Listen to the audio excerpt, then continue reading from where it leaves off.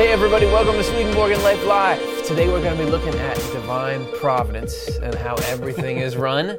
My name is Curtis Childs and I'll be your host. With me, again as always, Dr. Jonathan Rose. Hey Curtis. Great hanging out with you. And if you guys wouldn't mind, please like and subscribe, which is critical to us getting where we need to go. Click the bell if you subscribe. These are the things that matter. Hit the like button. We need to go above 182. So we're continuing our series here. We're continuing our series on the nature of everything.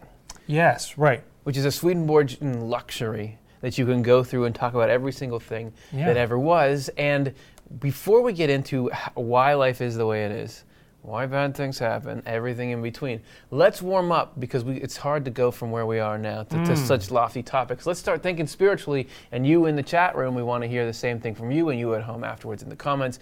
So let's get ready to answer a question.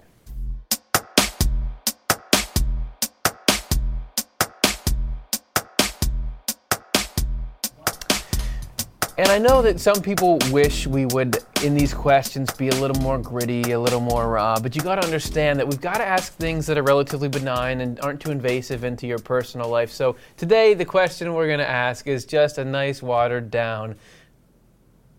What is an evil love that you have chosen to reject in your life?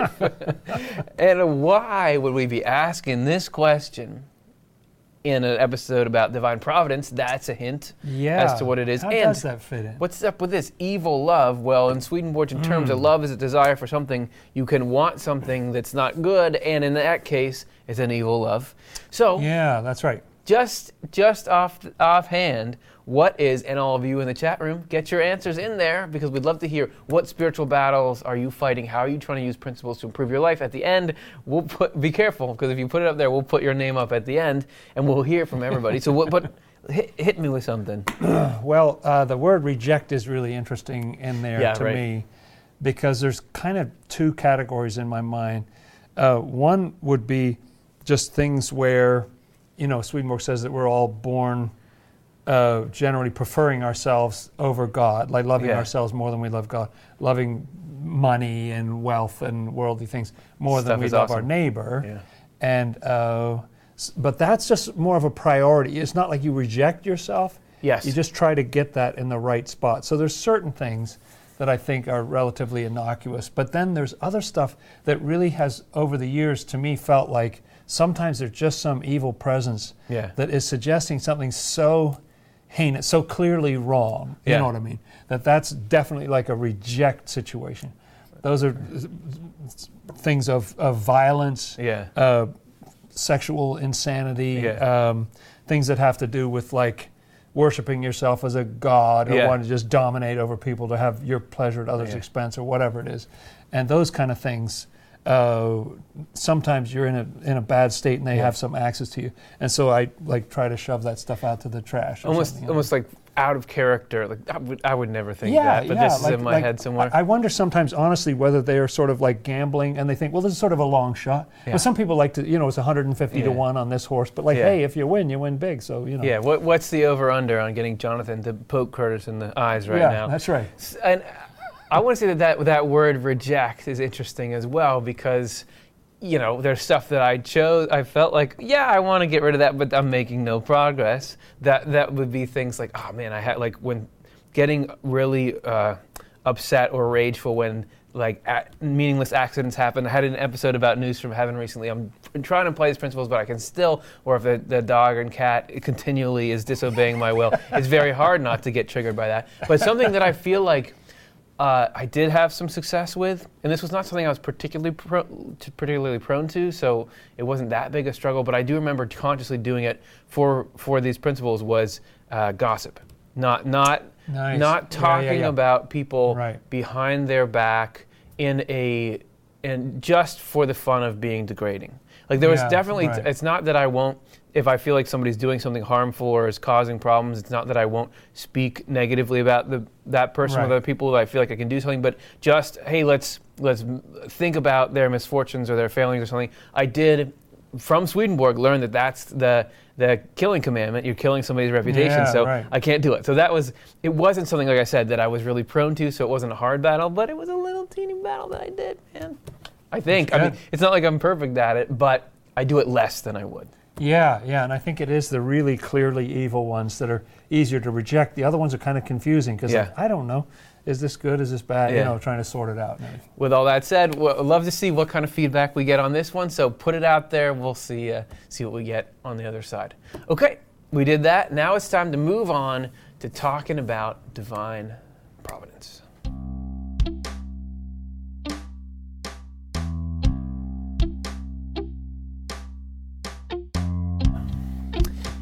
As we said, we are covering everything in life.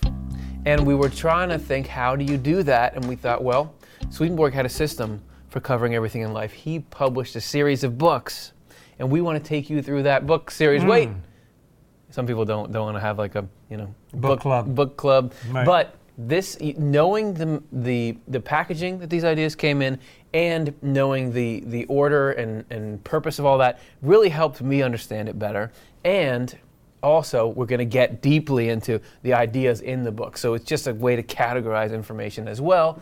All that said, enough hedging. What are we talking about today? Yeah, I mean, there's sort of a tendency to, amongst people, when you get to a certain level with Swedenborg, then you're kind of eating everything in sight. Yeah. And then you're not really noticing, did this come from this book or that book or whatever. And it's interesting to go to the next level and start to see, oh, this is where you find this cool stuff. And that's where you find this cool stuff. So what we're doing is we're doing Divine Providence. And portable, this is a very cool, deluxe. Very cool book. Let's see if I can get that to show up properly. Go to Swedenborg.com. You can download this for free in PDF form. I don't know if you can see there are like hands holding the world. That's right. It's a cool image in that deluxe paperback.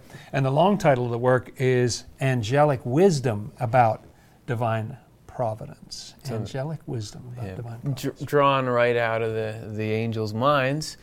So what's the headline? If we were to describe this book to somebody, what's it about?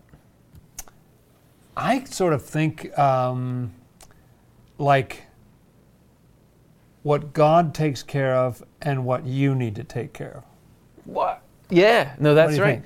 Think? There is this fascinating distinction in there that it's one of the headlines is how everything is run. This is what's going on, and within there, subheading why evil is allowed to exist, why war is allowed to happen. But really, that's not the entirety of the book. There's this whole deep current in there of here's how you got to act, and that's why we had that crazy question to start about shunning evils and things. Yeah, why would we have a question about that? And then looking at Divine Providence. That's exactly what you're going to run into. If you get into Divine Providence, he's talking all about that, right? So let's take a look. If we were to open this up, we'll find this illustrated in our What's in It section. In the table of contents, you can see exactly what we're talking about. So here's your nice PDF if you've downloaded it. So you do have things where, like, let's take a look at the first section, 11. Divine Providence focuses on eternal matters and focuses on temporal matters only as they coincide with eternal ones. That's about the governance of God for the whole universe. And a very cool point. Yeah, but then you get, and you see in 14, evils are permitted for a purpose, salvation, so why is there evil? But, that's right. But then, take a look at 16. Divine Providence does not charge us with anything good or credit us with anything evil or credit us with anything good. Rather, our own prudence claims both. So that's more about our reaction and how we should or shouldn't react to things. So you get kind of a combination in here. That's right, and there are 18 chapters in the work, and so here you see sort of the last third of the work almost there, or something like that, because they're somewhat larger chapters than in some of his other books. And you do get that swing from sort of the really deep, and I think some people don't understand from the title what it's about. Like Heaven and Hell, you sort of know what that book's about. And Divine Love and Wisdom, you have a good idea what it's about. But Divine Providence, you wouldn't think, oh, that's probably a self-help book. That's probably going to tell me how to be a better person. You just wouldn't think that. But that's actually a lot of what's in there. Well, why? I think let's take a look next at why. Why is he putting this book out, and how does it fit into his release timeline? Can that give us more of a sense of why it was composed like it was? Yeah, well, this one we've been working our way through chronologically. If you've seen previous episodes, and you should. Here's the publication timeline. There's Divine Providence, which is in 1764, Now, last time we talked about Divine Love and Wisdom, which was published in 1763. Companion. And these are definitely kind of a companion pair of works. Swedenborg even saw them, which is like how that works, I don't know, in the spiritual world, bound together as a single volume, Divine Love and Wisdom and Divine Providence. Pause, did you hear that? So he saw his books that he was going to be writing in the spiritual world and saw the format. So somehow, is he writing them, or is he just... Is there some dual publication thing? I don't know how that works, but it's very interesting. And so this was the only book that he published in 1764, but there was a whole bunch that just came out in 1763. Yeah, okay, so let's now start to dive into what you find in this book and why I love the book and why I feel like it's a source of a lot of good material for us. Let's play a little game we call First and Last. So how do you start a book about how God runs everything? How does he open this thing up? Well, the absolute beginning is kind of a, you know how some shows will show you previously on Swedenborgian Life. Yeah, that's right. And so it does previously on what I've published. He gives a little summary of Divine Love and Wisdom. Yeah. And then he says, and the heading is, Divine Providence is the form of government exercised by the Lord's divine love and wisdom. Definition. And he explains here in number 2, the way the Lord's divine love and wisdom look after us is what we call divine providence. So that's the connection with divine love and wisdom, is that, oh, there's divine love and wisdom. So in divine love and wisdom, we're sort of looking up at the universe and but here it's like, oh, this is exactly how that cares for us and what the rules are. And stuff, and how it looks after us. Although there is a lot of morality teaching in the book, the core message of it, the way in which God is looking after us, is the best news you could ever get. Yeah, and so how do you wrap up a book like that? Some inspirational ending. Actually, the last section is called No Instant Salvation. No Instant Salvation, and it's him railing against the church of his day, which was preaching this idea of faith alone, and if you deathbed confessions or you confess Jesus as your Savior, you're instantly changed into a being that it can be saved and taken to heaven even if before you weren't. And he's saying... some people could even kind of play this game to try to see how late, like brinkmanship. On the how other close side. to death, like you're within half an hour. What do you think? Shall I go now or something? Johnny was 7 seconds before he kicked the bucket. He's the best angel. And what he's saying is, throughout this whole book, I have described to you that the way that God runs the universe is orderly and it's structured, and it is the best configuration that there can be. So you can't just circumvent it. And if God really could just snap and change people on a whim, then the fact that he's not doing that this very second means he's out of his mind, because of course you would. Why not do it when you're 15 minutes old or something? Like, why wait? Or just do it before everybody was born. He's saying, listen, that you guys teaching that you can just change who you are, that freedom doesn't matter, that what you love isn't what becomes a part of you, that you can just be assigned to nature by God any time. That's a problem. That's actually destroying the church. He's going on and on about it, and that's the end. But that's not really the end. Oh.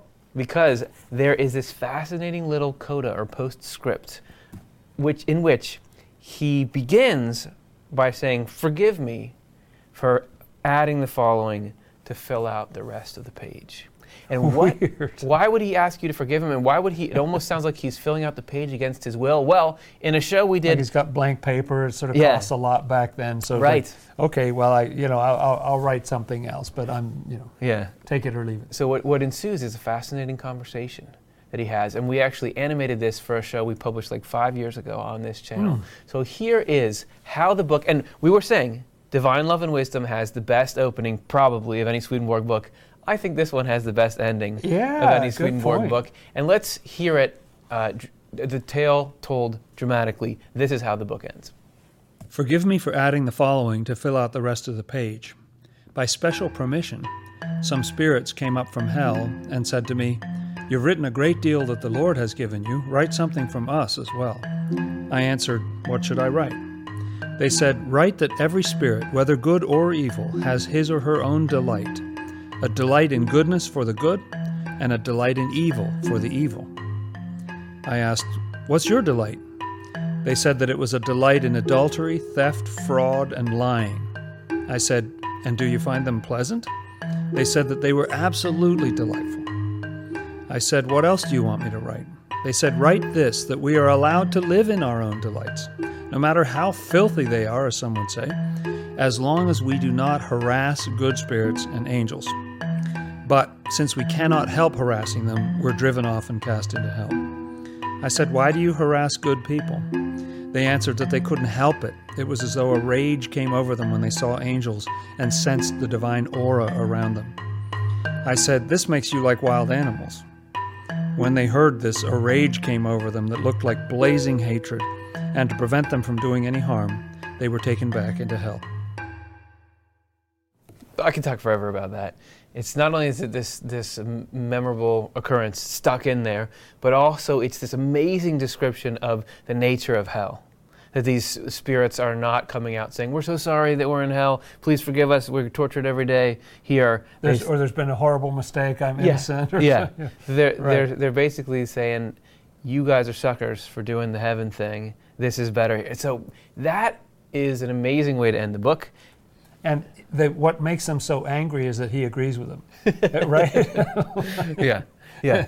And doesn't like it. So That said, that's not that representative of the nature of the content in the book. So instead, let's go to our 3 Bites section where we're going to dive deep into what makes divine providence go.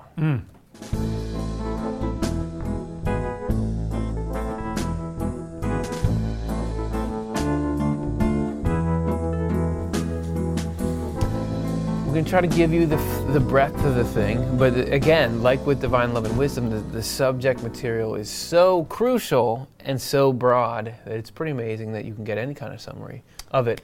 That's right. I think we got to start with another, maybe a little more expansive definition of divine providence. Okay. Yep. This is from 207, where divine providence comes from and what it is. There's your headline. There's your headline. Okay.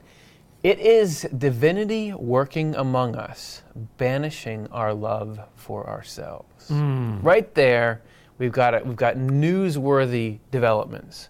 That's right, and it might be worth saying that the love for ourselves is not talking about having a warm bath at the end of a tough day. Yeah. He's talking about wanting to rule the universe. I keep forgetting that you always have to explain that with Swedenborg, because that he uses that in a completely opposite direction than the self-care, self-esteem. Self-care, that's right. Love for ourselves, is being sort of a titan, and everybody else are these little ants at your feet. When you see other people on these shows about insane greed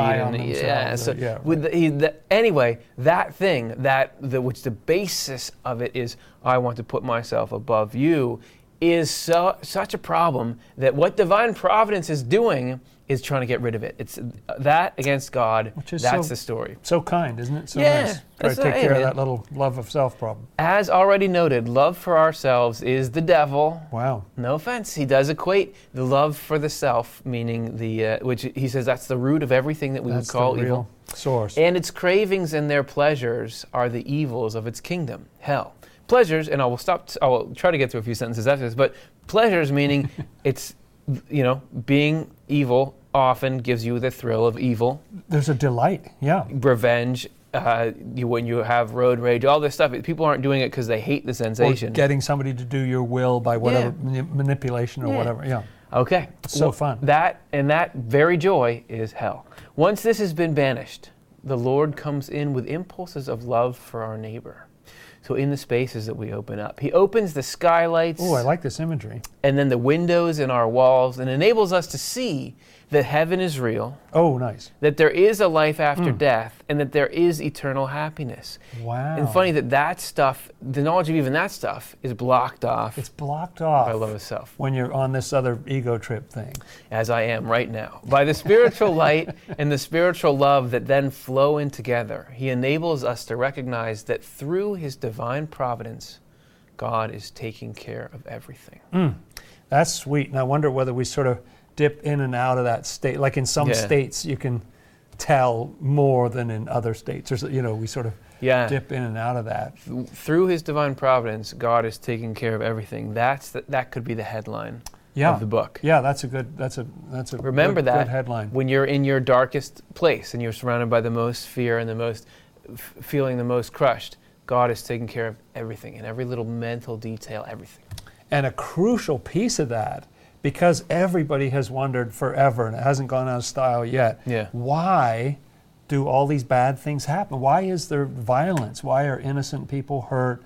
Why is there craziness and mayhem and madness? And I was wondering that Friday morning. So why do people, people can plot or, scamming the elderly or whatever, why is that allowed to go on? Well, Divine Providence talks about a way that the Lord is able to bring good out of evil. So evil is actually useful. It's allowed because it's useful. In the end. He talks about this in Divine Providence 21 and 26. The Lord's divine providence works things out. Who knows how? Right. It works things out so that what is both evil and false promotes balance, comparison, and purification, which means that it promotes the union of what is good and true in others. It actually helps others. And sometimes when you see something so bad, you think, oh, you want to distance yourself from that. It's helping you and that get clearer. You can see that on a big scale, that we'll all refer back to tragedies and acts of war in the past and say, we don't want to go down the slope to being like that again, that once you see it, it can be removed. Yeah, that's right. These useful functions are provided by the Lord through the union of what is evil and false that prevails among people in hell, since the Lord's rule, meaning His governance or something, which is not only over heaven, but also over hell, and that's such a crucial point. I think we talked about that in that show about heaven and hell. But it's an amazing thought that the Lord is actually governing hell as well as heaven, is a functional rule. It doesn't just mean He's good at it.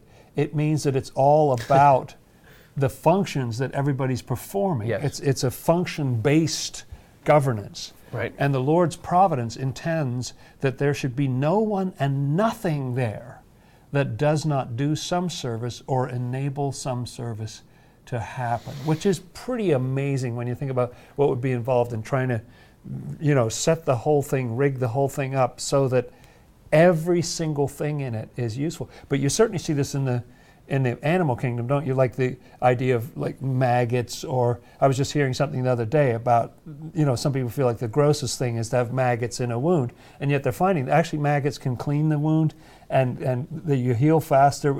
I'm not recommending it. Who wouldn't want some maggots? But I'm just saying there's things that people think is the grossest thing ever that's actually performing a use. So you see that in nature, don't you? Well, and the theory would be, which is difficult to put into practice, that it's not that you can look at things that are bad and say, oh, that doesn't hurt, or that's not sad or tragic. Right. But that you could say, not for a second, I know that somehow in the long run, good is going to come out of this. Which is like, try it on small things, because the really big things, I don't know if any of us are there for that. Yeah, but it's very tough. But I can see that in the small things. And sometimes I think people, even looking back, can see it in their lives in the big things too.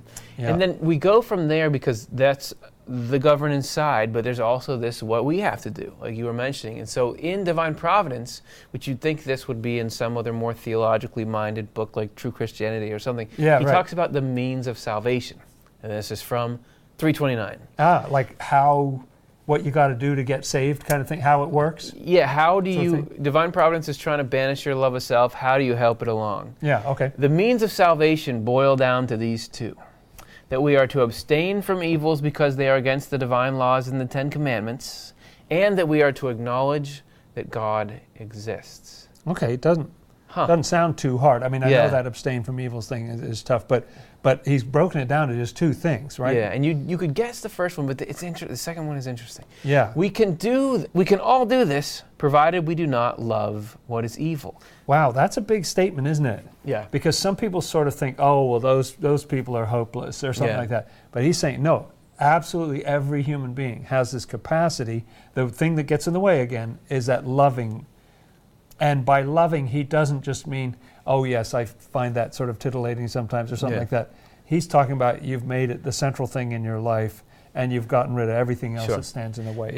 That's when you're really all in. Intending it, and either doing it or you would do it if you could. It's deliberate, exactly. The Lord is constantly flowing into our volition with the power to abstain from evils, and into our discernment with the power to think that God is real. Wow. So those two things are being beamed in, like everybody has access to that. Yeah. Well, you can tap into it. And you can, that fluctuation can be very tangible at times. That there are these religious concepts that we're talking about here. There are times when they seem relatively remote and improbable, and there are other times when it just feels like this is as plain as the tree that I'm looking at. Can't everybody see it? Yeah. However, no one can do one of those things without doing the other as well. That's got to be, I think his name was Emmanuel. You can't do one of these without the other one. Yeah. Sweden for. Oh, is that what it's so basic? ES stands for? Yeah. That's the in Swedish. Yeah.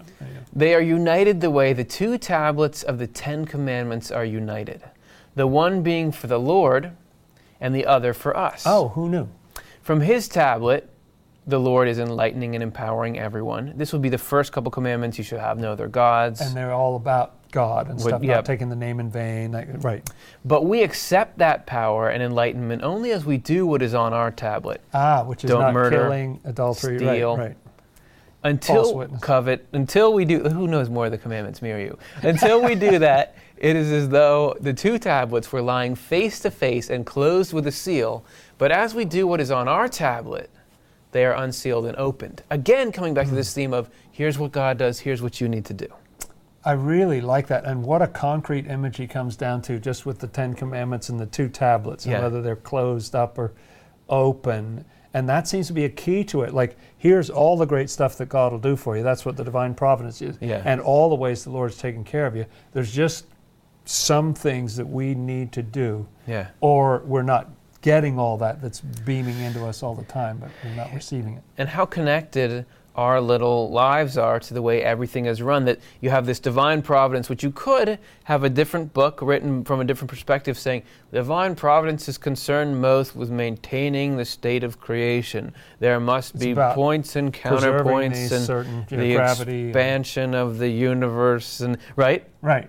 But this, the integrity of chemical, okay, yeah, you've read it. Covalent bonds. Yeah. But the heart and soul of this, the thing Providence is most concerned with, is freeing us from what's most toxic to us and bringing us into the state of heaven. That's why everything else runs the way it does. Right. And the chemicals and everything else is just to serve, it's just the backdrop against which this human drama happens. No offense to the chemicals and fans of the chemicals. Wonderful. They are very, very good at what they do, for sure. Okay, so I want to finish this up by asking, how does this book help? Why are we publishing it? Why are we promoting it? What do you think the concepts in here can do for individuals and for the world? I guess I would say there are two things in a way, because one is sort of explaining the ways of God. Like it really does break it down almost like the laws of gravity or physics or something, to say, hey, there are certain laws. The Lord's not going to break that law. He is that law. So everything has to be freedom according to rationality or whatever. And hey, check out. Sorry to interrupt, but I just thought of check out our show. We did a show called The 7 Laws of Divine Providence. Oh, that's right, we did. Where we actually, which we're not doing in this episode, but going through the different laws of divine providence and doing exactly what we're doing here, rambling about each of them. So search that one after this if you're intrigued. It out. Yeah. And the other side is, as we've been talking about, here's what we need to do and why. Like the work called Life that we talked about before in a previous show about the 4 sets of teachings, that has information about here's how to repent, here's how to change your heart kind of thing. But Divine Providence really gets into, do you want to see behind the scenes why it works that way? Here's what God is doing. Here's you. Here's how it all works. And who else has ever? There's this thing in philosophy called the problem of evil, which is basically like, well, if God is good, why is there evil? Either God's not powerful, or He's not really good, or something's gone horribly wrong. Or you're trying to sell me something. To me, it's the best ever answer to the problem of evil. So I think it's important to keep it in print. Might as well. And I would say that if we're describing extremes, the best ever, I'd say that there's got to be close to the best experience that can be given to human beings is thinking about the life we're in now and all the fear and anxiety and despair that can come with it. to in those dark places suddenly have this occur to you that, nope, I was taking care of things the whole time. The stuff that you think is insurmountable and terrorizing, I've got it under control. It's all going to be okay. When you thought it's not, it's like the feeling of waking up from a nightmare and, oh, it was nothing. That is, I've had little bits of that, and I think it's from this book and the ideas in there. Yeah. And I want to give that to people. That's like the best present you can give. So let's give it. All right. Speaking of presents, could you give us a present? Ask some questions that we can have some time to answer. What do you think about divine providence so far? What do you think about everything else? We're going to get to it in this section right now.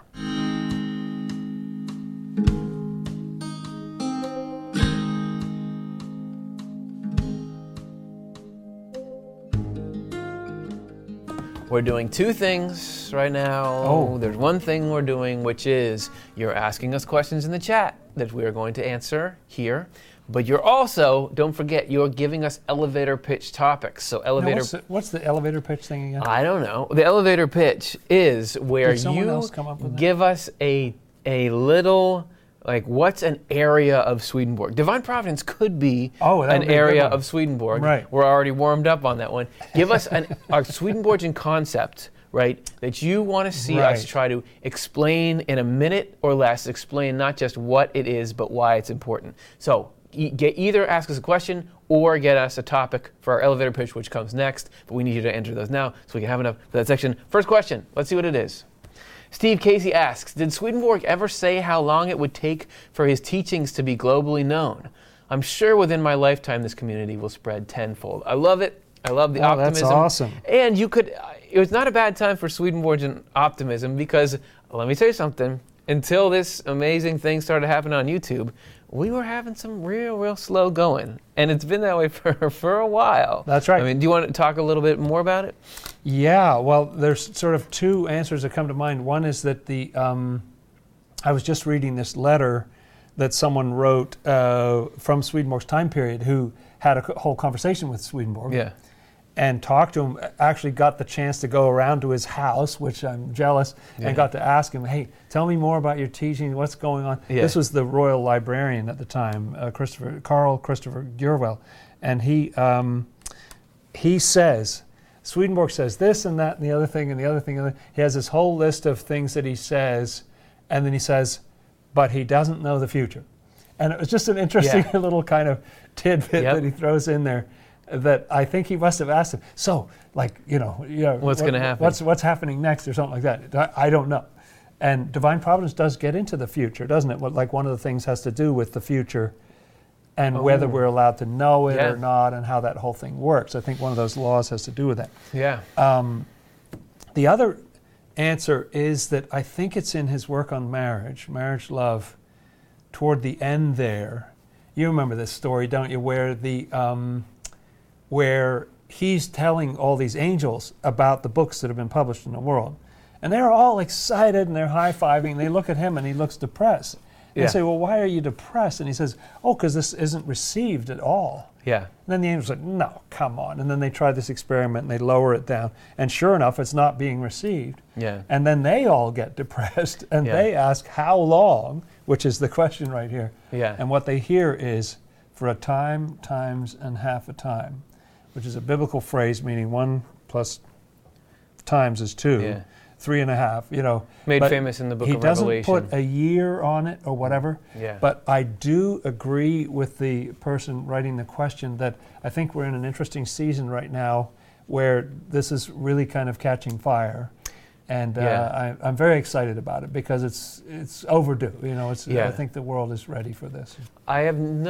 This is something that I would like to know almost more than anything, is what is the trajectory of these books in particular and direct extrapolations from those? Because I could see a world in which certainly you could have a community of people doing what we're doing at a much larger scale, 100-fold, 1,000-fold.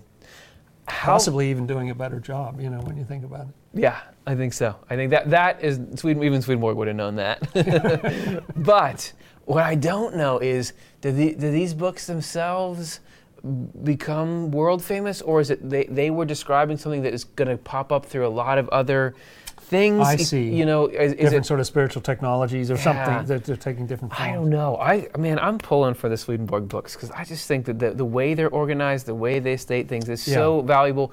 But hopefully, at least, we're going to be able to, Swedenborgian thought, whatever it ends up being called, hopefully it gets a better name than that. It's going to be a good global citizen, and there's going to be a lot of people finding potent stuff. I don't think you can build a better system of ethics and a better way to tie life together than with anything that exists on Earth that can challenge what Swedenborg can give you as a scaffold. You'd fill it in with other stuff. The answer is, I don't know. I wish I knew, but I don't know.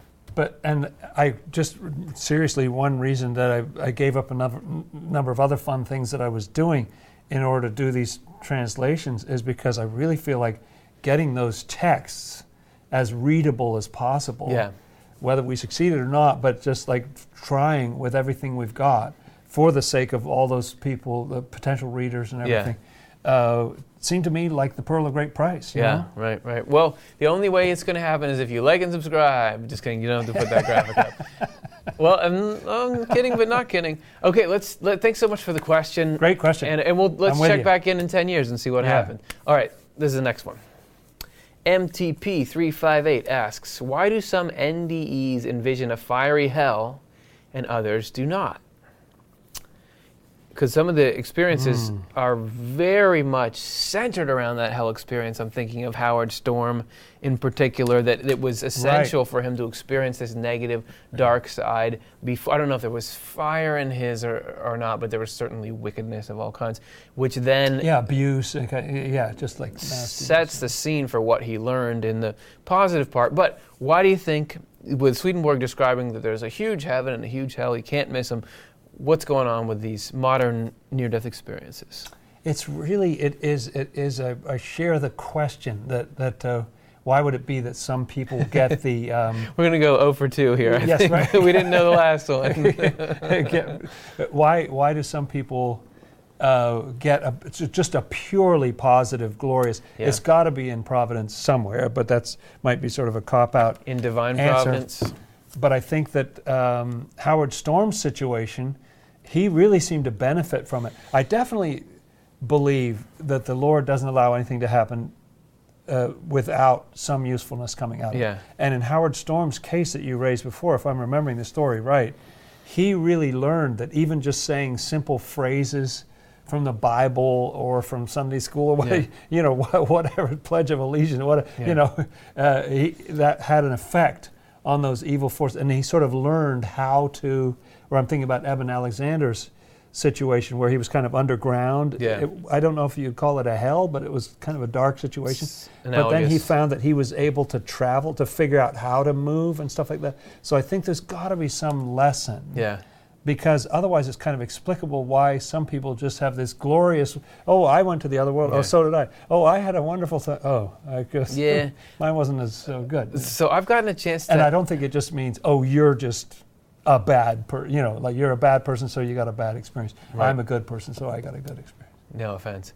I've gotten to hang out with Howard Storm a couple of times. I mean, we interviewed him on this channel, but also I was speaking at a conference where he was. Nice. I have dinner with him and and talk. And first of all, I think that he's what he brought out of experience was total joy. That he doesn't at all feel like I got ripped off.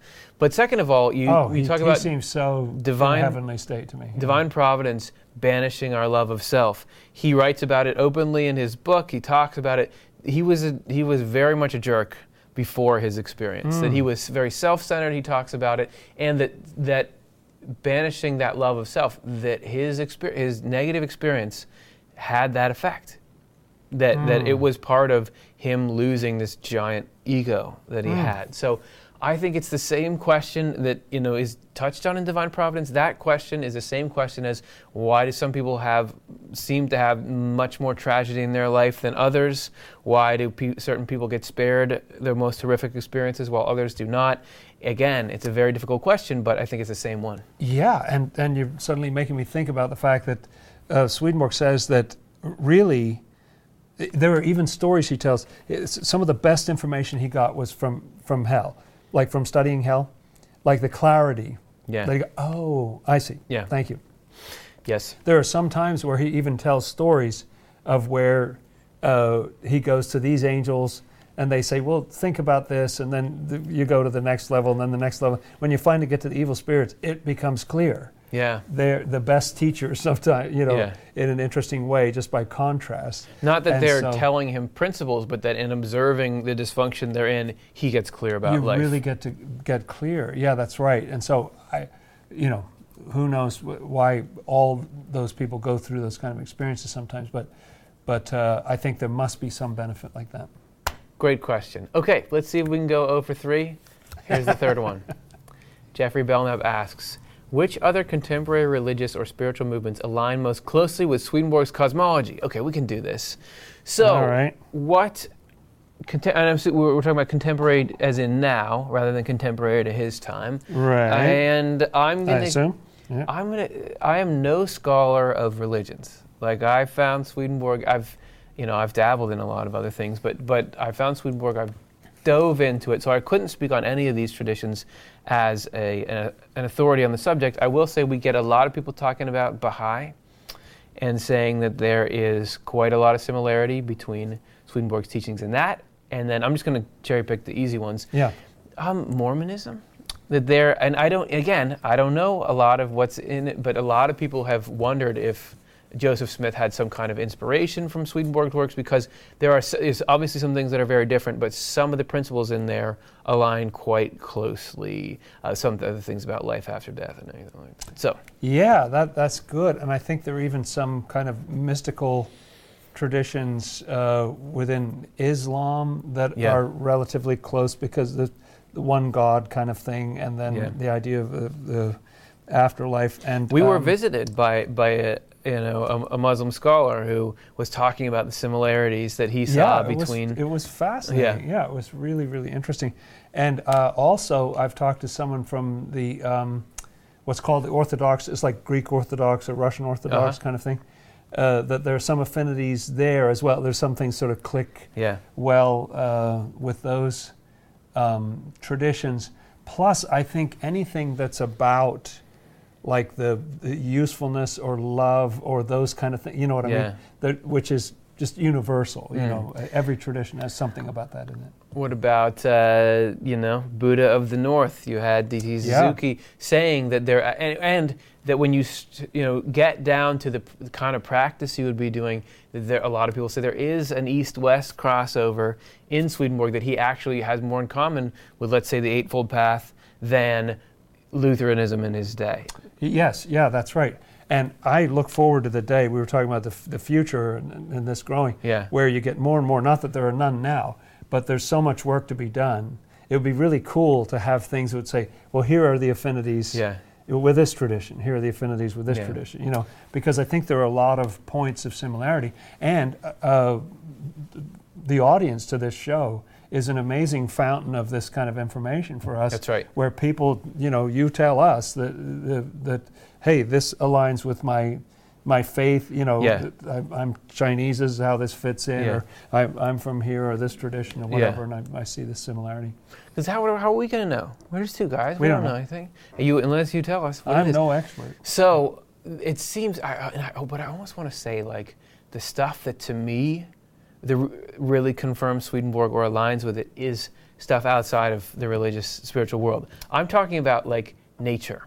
Yes. And that when you start to understand correspondences, when you look out at nature, it starts to hit you like, this is the same thing. This is just what he's talking about. This is what's going on. Right. When you like this in the study of like cellular biology, psychology, a lot of stuff in there, even though Western psychology does not acknowledge the existence of a spiritual dimension or its interference. Still, the way they categorize things in the mind fit right into Swedenborg. He just has this step back of where those came from. Piece on to me, those are some of the most intriguing connections. And part of what's just a sort of a meta comment, part of what's amazing about Swedenborg to me is to see how well his works fit with a variety of traditions. Yeah.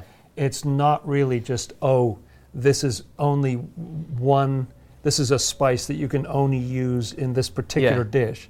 It's like it kind of goes with a lot of different things. Okay, so you said which contemporary traditions is Swedenborg most closely aligned with, and we said, well, like all of them. So it's up to you to decide. Did we go 0 for 3 or was it 1 for 3? Thanks, that was fun. Thank you guys. And now it's on to the elevator pitch.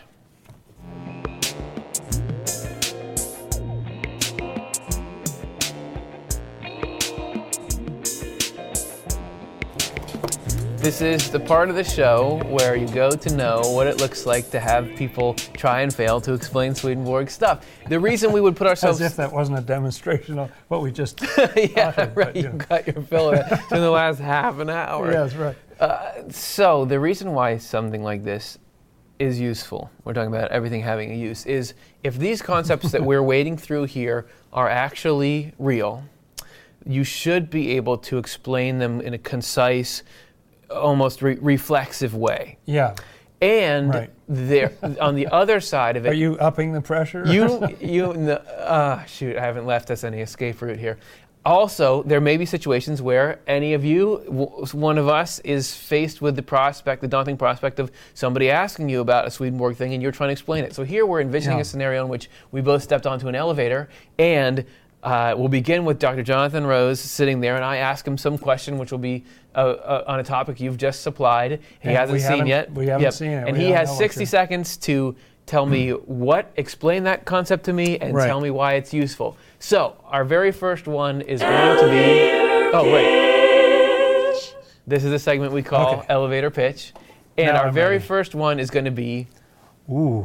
The lower earth. So let's say, we just both got on the elevator, doors close, and I say, hey, are you Dr. Jonathan Rose? Could you tell me a little bit about the lower earth? In the Bible, there are certain passages that talk about the pit, being down in the pit, and even people psychologically say, I've been in the pit or I'm in the pit, so things like that. Swedenborg describes an area that's close to hell in his map of the spiritual world. You got hell, you've got heaven, you've got this world of spirits in between. But there's this part that dips down into hell, but is connected to heaven. And when I read about this, I always thought, this is so weird. What is he talking about? And then I realized, I think this is where I've spent most of my life. I think I've got my initials scratched on the wall of this place, because it's a place where you're affected by falsity, but you don't realize it, and you're trying to connect with the Lord. And who doesn't have sort of false beliefs that kind of keep you tied down? Certain ways of looking at yourself, looking at other people, relationships, or whatever. And the beauty is that the pit is a place that you get out from. You get lifted up, as the Bible says, your feet come out of the mud and get set on the solid rock. Very nice. I'm thinking about the third person in the elevator who's like, what are they talking about? That was awesome. That was a concise, powerful summary of that. And if you guys want to see a whole show about that, I don't know if I can remember the title. It's The Meaning of the Book of Revelation, The Souls Under the Altar. Oh, okay. Right. That's where. But you're not going to get anything as pithy and flashy as that. But we will go further into expanding on what you just said. And you know what? I'm convinced I'll go off with you on your floor so we can continue this conversation. That was perfect. Okay, now let's see what else you got. I'm going to try to do the very same thing, only this time he's asking me a question. So let's begin our countdown. Okay, the white horse. White horse, all right. Okay.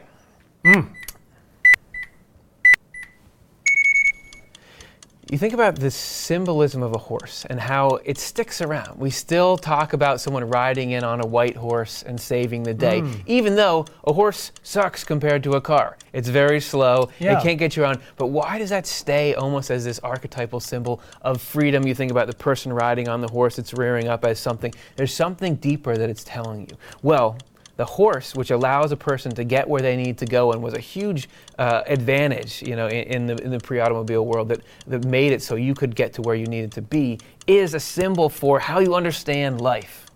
This is how you get around. You think about what you believe is true. This is what gets you to navigate your relationships. This is what gets you to navigate the problems and challenges that come. This is what you ride on to get where you need to go. So what's the white horse? The white horse is the true understanding. This is how you go and ride above all the falsity, conquer it, and get to heaven. So that's the white horse. Unbelievable. Is that where the white horse actually is? Okay. You were very convincing. Good. Okay, so those are a couple, and there's always expansive. Like the White Horse is also a book that's by Swedenborg, which you can go in, and there's particular in Revelation, but in the elevator. No, you don't have time for all that. That's right. Good. All right. Hey, thanks everybody. Much appreciated. Questions. Thank you for making us brush up on our Swedenborg scholarship. And what we're going to do now is stop hearing from us and hear a little bit from all of you, because it's now time to get the ice melter going. All right.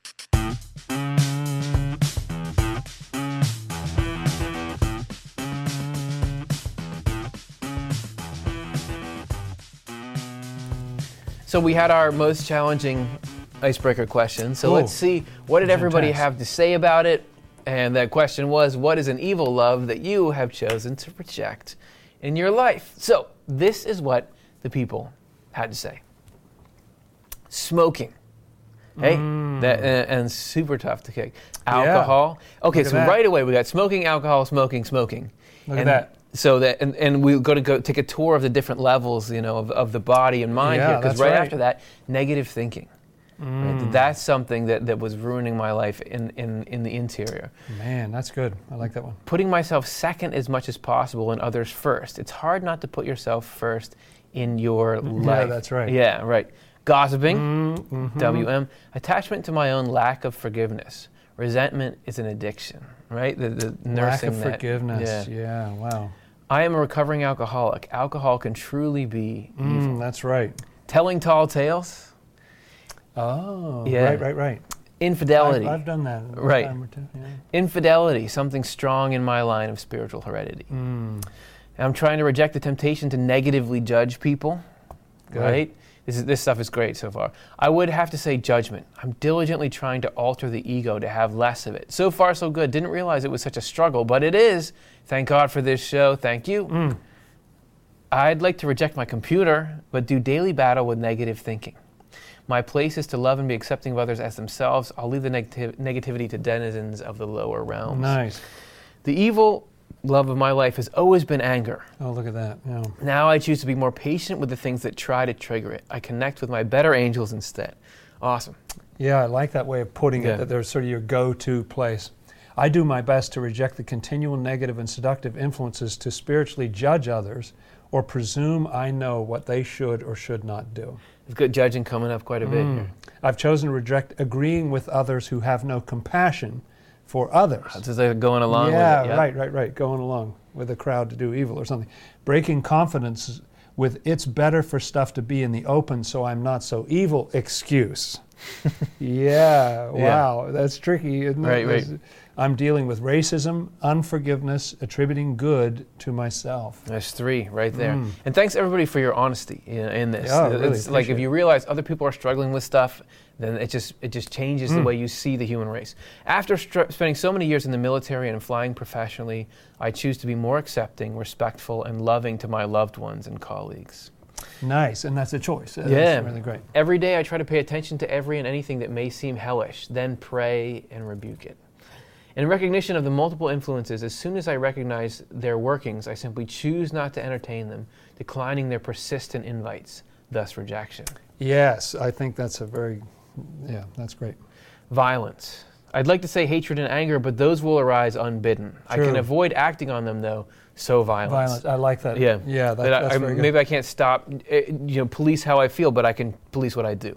They say that anger can rise in yourself faster than you can realize you have it. Oh, right. You know what I mean? Like, how can you, if you don't even, but then what's your next move? How does that manifest? So thank you so much, everybody, for being willing to talk about what's going on with you and reminding us, that this is something that really, we think it's all of us against each other, but it's actually all of us against the negativity in ourselves. Everybody's like trying to fight that same fight. So thank you. And these head bullies who are trying to get it started, trying to get you angry or judgmental or whatever it is. If you're watching this after the fact, feel free to write yours in the comments. Why not start a discussion about, if we're learning all this spiritually kind of stuff, what good is it going to do for the human race? Well, the main good is going to be giving us the leverage to push this stuff out of our life, right? That's right. Okay, that's our show. Thank you so much, everyone, for being a part of it.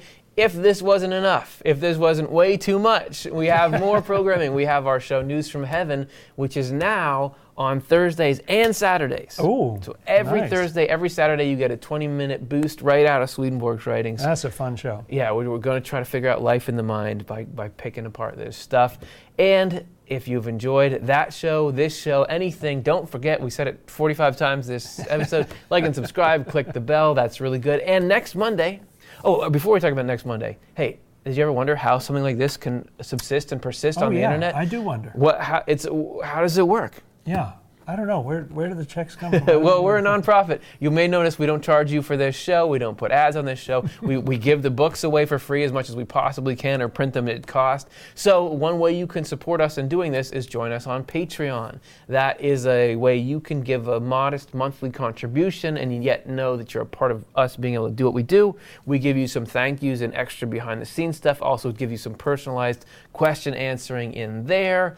We're really thrilled with the support that we get through those and other means, other donations. Means. Everybody who's really awesome. Everybody who's donated to us, thank you so much. And you're what make it all work. And here's what your donations are going to do. Next week, we're going to talk about Swedenborg's extensive work on the meaning of the Book of Revelation. Book of Revelation. All right, here we go. Yeah, there's some intrigue here because there's a whole bunch of books on it he never published. And then some he did, and why, and where, and how can... Well, hey, we just got a preview of it. Somebody's asking me in an elevator, which put me in an uncomfortable position of, what's the white horse all about? Well, that kind of stuff. And yours was about it, too, the lower earth. Both of those questions... Our Book of Revelation questions. Book of Revelation questions. So next week, we're going to spend the week unpacking how this strange piece of text actually is about our lives, and it's going to give you tools to get over that stuff you were just talking about, all that hard stuff, even the Book of Revelation. We'll show you how next week. Thanks so much for hanging out. That was a lot of fun. That's so fun, Curtis. See y'all then. Swedenborg and Life Live is Curtis Childs, host and showrunner, with co-host Jonathan Rose. Live stream tech and graphics by Stuart Farmer and Matthew Childs. Show writing and chat moderation by Karin Childs and Chelsea Odner.